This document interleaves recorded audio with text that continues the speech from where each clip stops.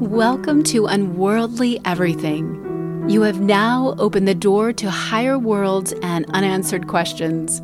On the show, we seek the fringes of our mental limits and deep dive into all things superhuman, supernatural, and paranormal. We are your hosts, psychic medium Bonnie McCliss, and my psychic daughter, Julia Gerber. Join us as we move through a journey of awakening this strange, mystical, spiritual revolution.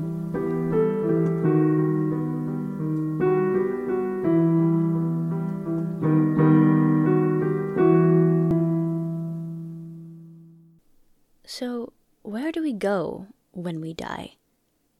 What happens to our souls when our bodies fade, and is there even a life after this one? These are timeless questions that we have been asking ourselves since the beginning. Humans have always wondered about what goes on beyond our mortality. The idea that one's soul can be somehow caught in between one life and the next, stagnant in some sort of middle world or purgatory, is one that we ponder from time to time. So, where do you begin when talking about ghosts and spirits? What are they, and how do they become trapped in this unseen plane between worlds? Is it simply unfinished business, or is it perhaps a bit more complicated than that?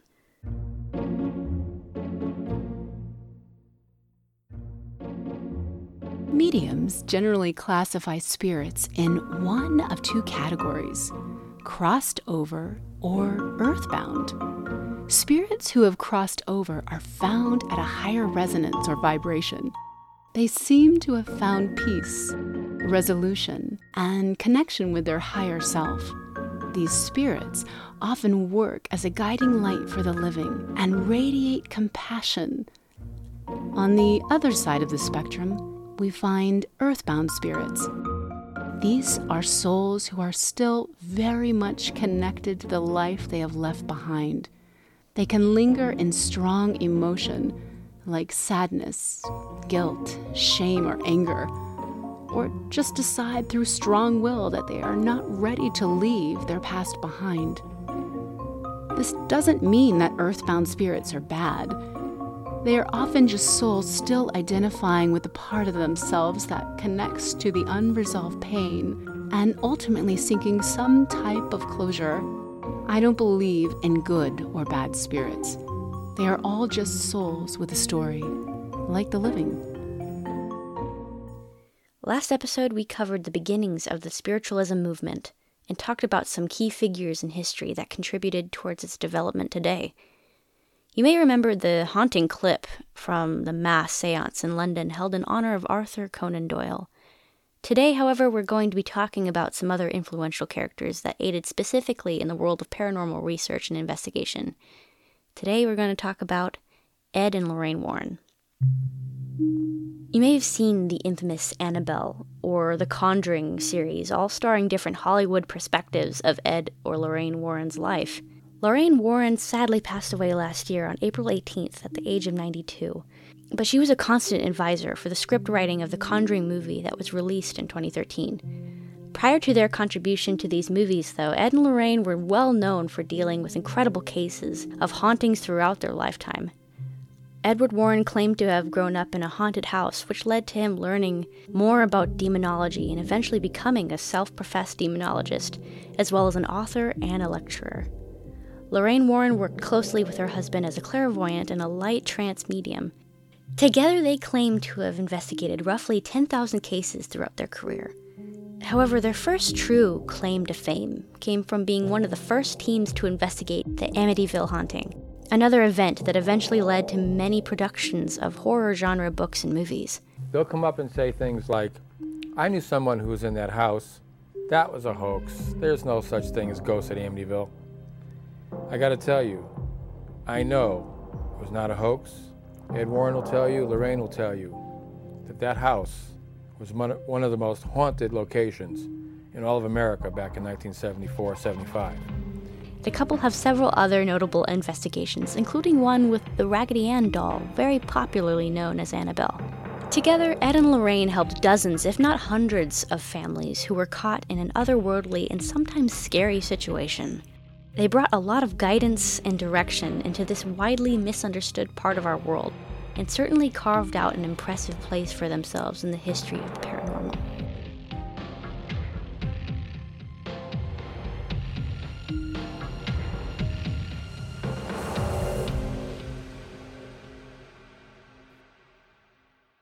Everything in the world we live in emits vibrational energy. Mediums are people who have psychic antennas tuned to the vibration of the spirit world.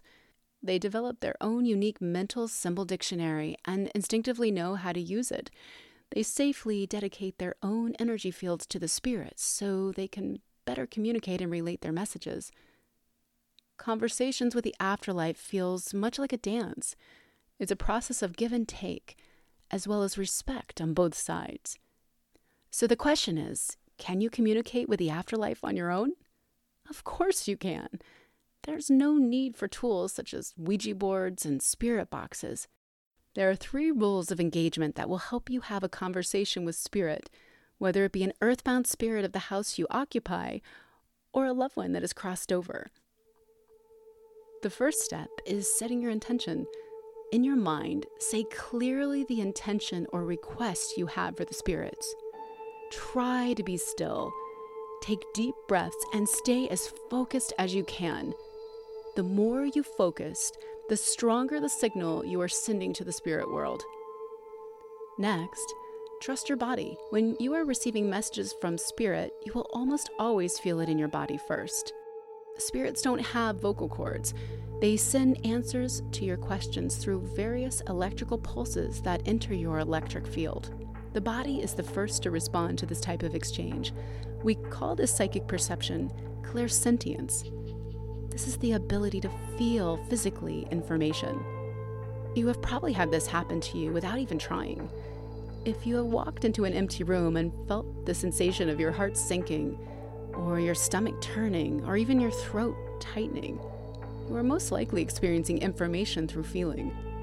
Lastly, trust your mind. The key to conversation with any spirit is stillness within yourself. The more you can quiet your own mind, the easier it is to catch the fast telepathic messages and thoughts sent your way. Spirits will send images to your mind in hopes to get you thinking down the vein of their own intentions. Think of it as if you're participating in a game of charades. The images will build on each other to create a full-body message. This often feels like you're just making everything up and using your own imagination. There's no way to get around this. It just does. Use your imagination and try to trust yourself. You may be experiencing some of these things already without even realizing it. These spirits really are everywhere.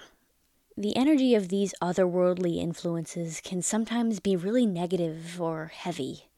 Oftentimes, people report feeling nauseous or getting headaches or general sense of anxiety and unease in these areas of intense and prolonged activity. You can also sometimes begin to feel extremely emotionally vulnerable or volatile and end up feeling really sad or angry for no apparent reason at all. I've experienced this discomfort in a series of negative effects myself on a few occasions when dealing with the paranormal. One time, at an old plantation and museum, this sort of sensation was particularly intense, and a pretty miserable experience for me several years ago. To give you a bit of background, this estate was called Rippavilla. The plantation is settled on 100 acres of farmland in rolling hills. The Rippavilla mansion was built in 1855 and has been everything from a Civil War battleground, a brothel, and presently a museum. It would be mild to say that this place has seen some shit. Anyway, my mom brought a few people to this museum to help teach and develop their mediumistic abilities at this notoriously haunted place. I decided it'd be fun to join them and enjoy the history of the museum and excitement of possible spirit activity. We started the tour, and Mom began her lessons, pointing out different pieces of history and bits of information and sensations she was experiencing throughout the museum, while her class oohed and awed, some of them even affirming what she was picking up on. I just roamed around behind them, increasingly getting more and more frustrated that I wasn't seeing or feeling shit. Before we had entered the building, Mom had told me to raise my guard and envision a bubble of safety around myself so as to not get overwhelmed by the intense energies that were going to be present at Ripavilla. So halfway through the tour, I thought to myself that it must be the stupid protective bubble that was making it to where I wasn't feeling anything spooky. So I envisioned that bubble fading away and silently encouraged anything to happen. At first, there was nothing, and I thought I really might just not get any sort of paranormal encounter. And then, gradually, I started to feel a little sick. I got a horrible headache, and started to feel really angry, and then sad. So sad that I was barely fighting back tears. I felt such an overwhelming sense of doom and hopelessness. And eventually, my mom turned to me and noticed that I was at the brink of all but throwing myself to the floor and crying my eyes out. So she quickly pulled me aside, and then she asked me what was wrong and what had happened. And I told her that I had brought down that protective bubble that she told me to put up because I wanted to experience some of the things that she was in the house.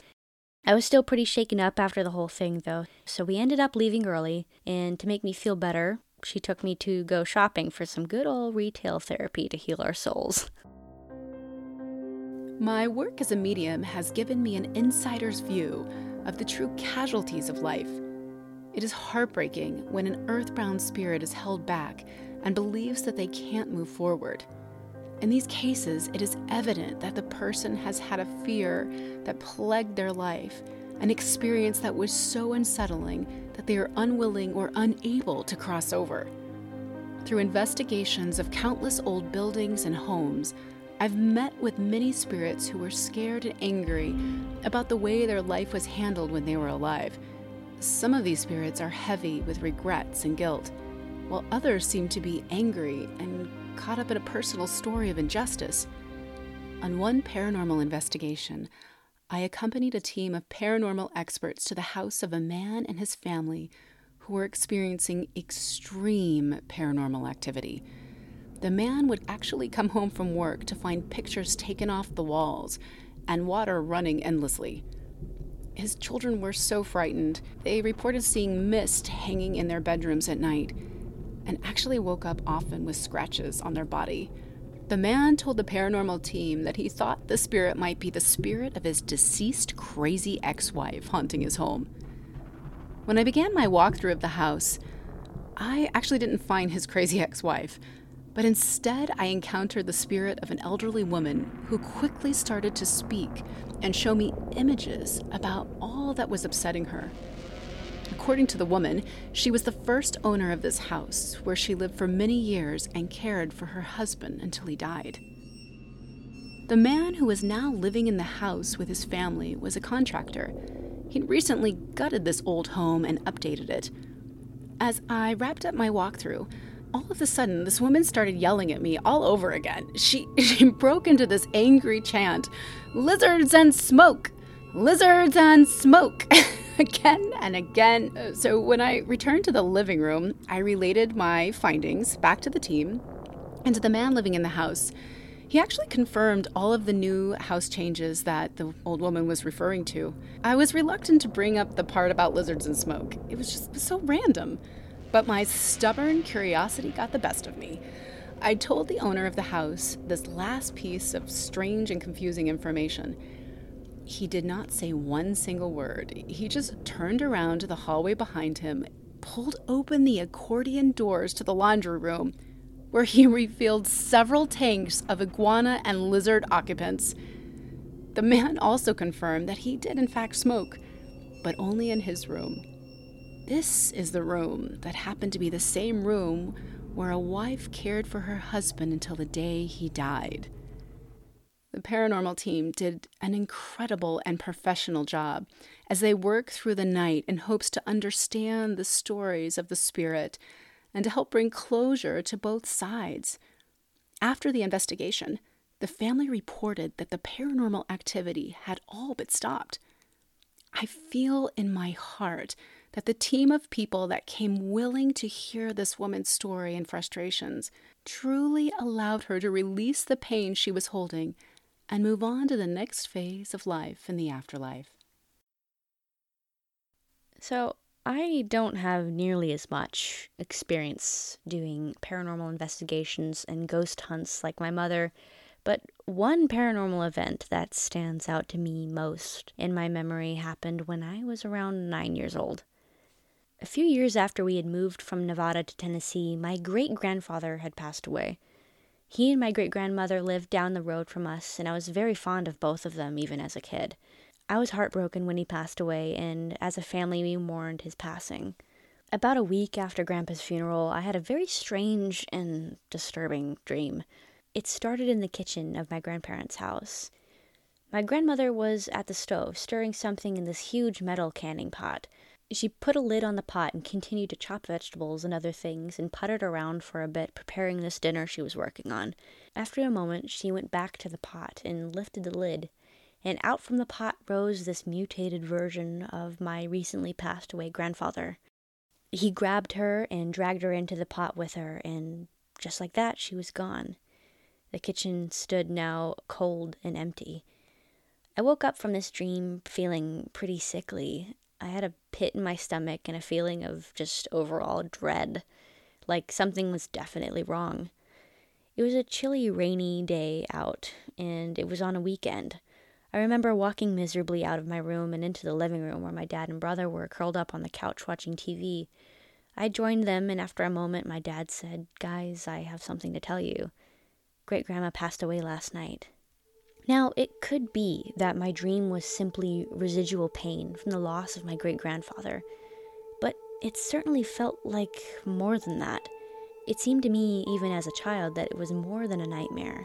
It is my belief that it was a premonition of sorts, or maybe even my grandmother trying to communicate to me a farewell while I slept. If that is, in fact, the case, then it's not that my grandmother wanted me to have a nightmare, or it was my brain giving subtle information and found a way to process it through a dream. Information like this can often come from spirits. Many of them simply are just reaching out, trying to say or show you something, and you just get this turning in your gut, or flashes of unpleasant or grotesque imagery. Could you help explain this a little bit more, Mom? That's actually a really good question. I've noticed when spirits are very excited or animated, ready to convey their point to someone, their emotions can come through extreme and forceful. And as your body and your mind receive those energetic impulses, it can run through your fear and your processing centers, creating almost like a fight or flight response to a message. So ultimately, you just have a spirit really excited and very emotional to convey an important piece of information, and your brain is just not ready yet, or, preparing. So sometimes things can get a little lost and fuzzy in the exchange. Not all interactions with spirits end up with a happily ever crossing over after story. One specific extreme paranormal incident comes to my mind. For a short while, I worked at a drug and alcohol rehabilitation center. I remember the first day I set foot on the property. I immediately felt like throwing up as I started looking at these old cabins on the grounds. Something felt intensely wrong. I was put in charge of the overnight shifts in the women's cabins. After the women would go to sleep for the night, usually around 10 or 11, the lights in the cabin would begin to rapidly flicker off and on. I would watch before my very eyes spirits forming and solidifying. Especially this one woman, a strong spirit with gaunt features and hollowed eyes. This truly was the kind of image that you would see in a scary movie. It was pretty clear to me that these were not the type of spirits that were open and willing to receive my help, or anything interested in crossing over to the light. Days to come, the women in the cabin would wake up screaming, describing the apparition of the hollow-eyed woman that I had seen nights before. They even had the scratches to back up their terrifying encounters. I took measures into my own hands and shared these stories with my overnight coworkers. I would bring my electromagnetic detectors, also known as ghost equipment, to help me just determine how strong the energy was. I mean, after all, she wasn't much of a talker. The equipment went off constantly through the night, further validating that we had an extreme haunting on our hands. One night, when the cabin was dormant, with no patients, 2 of my coworkers decided to investigate the activity further. It was my night off, so I explained to them how to use the equipment and emphasized several times that under no circumstances should they taunt or become disrespectful in any way to any of the spirits. I made them promise. So now we'll actually go to my old coworker so he can give his first-hand experience about what continued to unfold that night. This happened over at the empty cabin on the male side, the first one that you got to, Sweet Gum, which had been vacant ever since I started working there. I've been there 9 years now. So I was working detox that night, and there were only 2 cabins open. And Brantley was staffed in one, Cheyenne was staffed in the other. I'd finished paperwork. I had a little bit of lull time, so I got on the cart, drove up the hill with the spirit box, and I don't know why I took the EMF. Took that too. Brantley and Cheyenne got on the porch. Sweet Gum, we didn't have the keypad to it. Right. And the front doors were hard locked. The side door was an electronic keypad, which of course we didn't have a key to. And they got on the porch and they were doing their things, and I had the spirit box, and I took it in that cabin. And Brantley was asking questions, went into the laundry room, nothing. Asked a few questions, nothing. I don't know, it might have been probably less than 10 minutes since we had clients asleep and didn't really want to wake them up. And I remember asking something along the lines of, I asked a question, they didn't do anything. It's like, why you're not talking to Brantley? Do you not like him? And I promise you to this day that a male voice came out and just said no.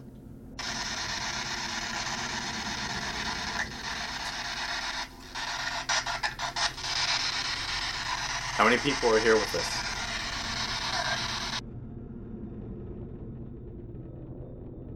So Brantley's already not in good standing, I guess, for some reason. And I've known this guy since middle school. He's really been passive. That night, him and Cheyenne started provoking, as Cheyenne is wont to do about anything. So I'm just like, well, I'm not a part of this. And so they're trying to get any sort of response they possibly can. It might be maybe 10 minutes we're on that porch of Sweet Gum and nothing. So I get a radio call, hey, nursing needs you back in detox. So I take the equipment, pack it up, get back on the car, drive back to detox. I help out with nursing for a few minutes, and then I go to file the charts in that little chart room. And while I was in there, the power quickly flickered enough to slam some of those magnetic doors. I didn't think about it. I opened them back up. About that time, the radio came on. It's like, Jeremy, you need to back up on the hill. I'm like, oh, okay. So I drive back up there, and as I'm driving up, I noticed that the magnetic door on Sweet Gum is wide open. I'm like, oh, that's not good. That's not good. Now we got to clear this building, make sure no one got in it. But before we did that, I went around and checked every other building that had magnetic doors. They were all locked tight. So I was like, oh, that's ominous. Yeah. So, of course, Cheyenne immediately backs out. And I'm like, oh, great. I get to have a date with this captain. And Brantley, out of character, kind of goes, here, I'll go first. And kind of gives me a little sidearm, not push out of the way, but enough so he can go ahead of me. I'm like, sure. Which is, again, out of character for him. Yeah, it is. So we walk in, and we round the corner, because it's like an L-shaped tiny hallway that goes into the big one. Mm-hmm. And he goes just enough where he can look into the first room. And he let out like a little wheeze kind of sound where you could hear like air moving. And then he turns around and he goes to move, or I guess run. He slips, he gets up, he scrambles, he like kind of pushes me out of the way, runs out and starts having a panic attack. So I have to go out there and see what's wrong with him. Right. I calm him down, and he swears to it to this day that when he rounded the corner, he looked into the room, and he saw what he claims to be a figure standing on or through one of the beds, just staring back at him. And he looked, fight or flight kicked in, and it chose run. Did he describe any more about what he saw, or was just that it was a figure and I'm out? From when I asked him originally, and I haven't talked to him about it lately, right? The figure had like glowing white eyes, and he just lost his mind. He completely panicked. He, like I said, turned around, scrambled out the door, and started like dry heaving and having the panic attack on the porch. Right. And that's actually really synonymous with what the girls would report seeing, that, strange hollowed-eyed figure. Mm-hmm. Yeah. The moral of this story is that no matter what happens in spirit conversations, whether they are rude, disgruntled, and emotional, or kind, loving, and enthusiastic, keep your balance and stillness. Become as non-reactive as you possibly can. Always lead with respect. Making classifications of good or bad spirits in these situations will only stunt your ability to see clearly. The dead always have a story, just like the living. Maybe you will be the one to make the difference that can last an eternity. There are still so many things in this world and the next that we have yet to completely understand. Dealing with these things that you can't always see or touch can be frustrating and perhaps even frightening. However, I hope that in this episode, we've helped explain a little bit more of this world of the unknown. Until next time, thanks for listening. Thank you for listening to Unworldly Everything.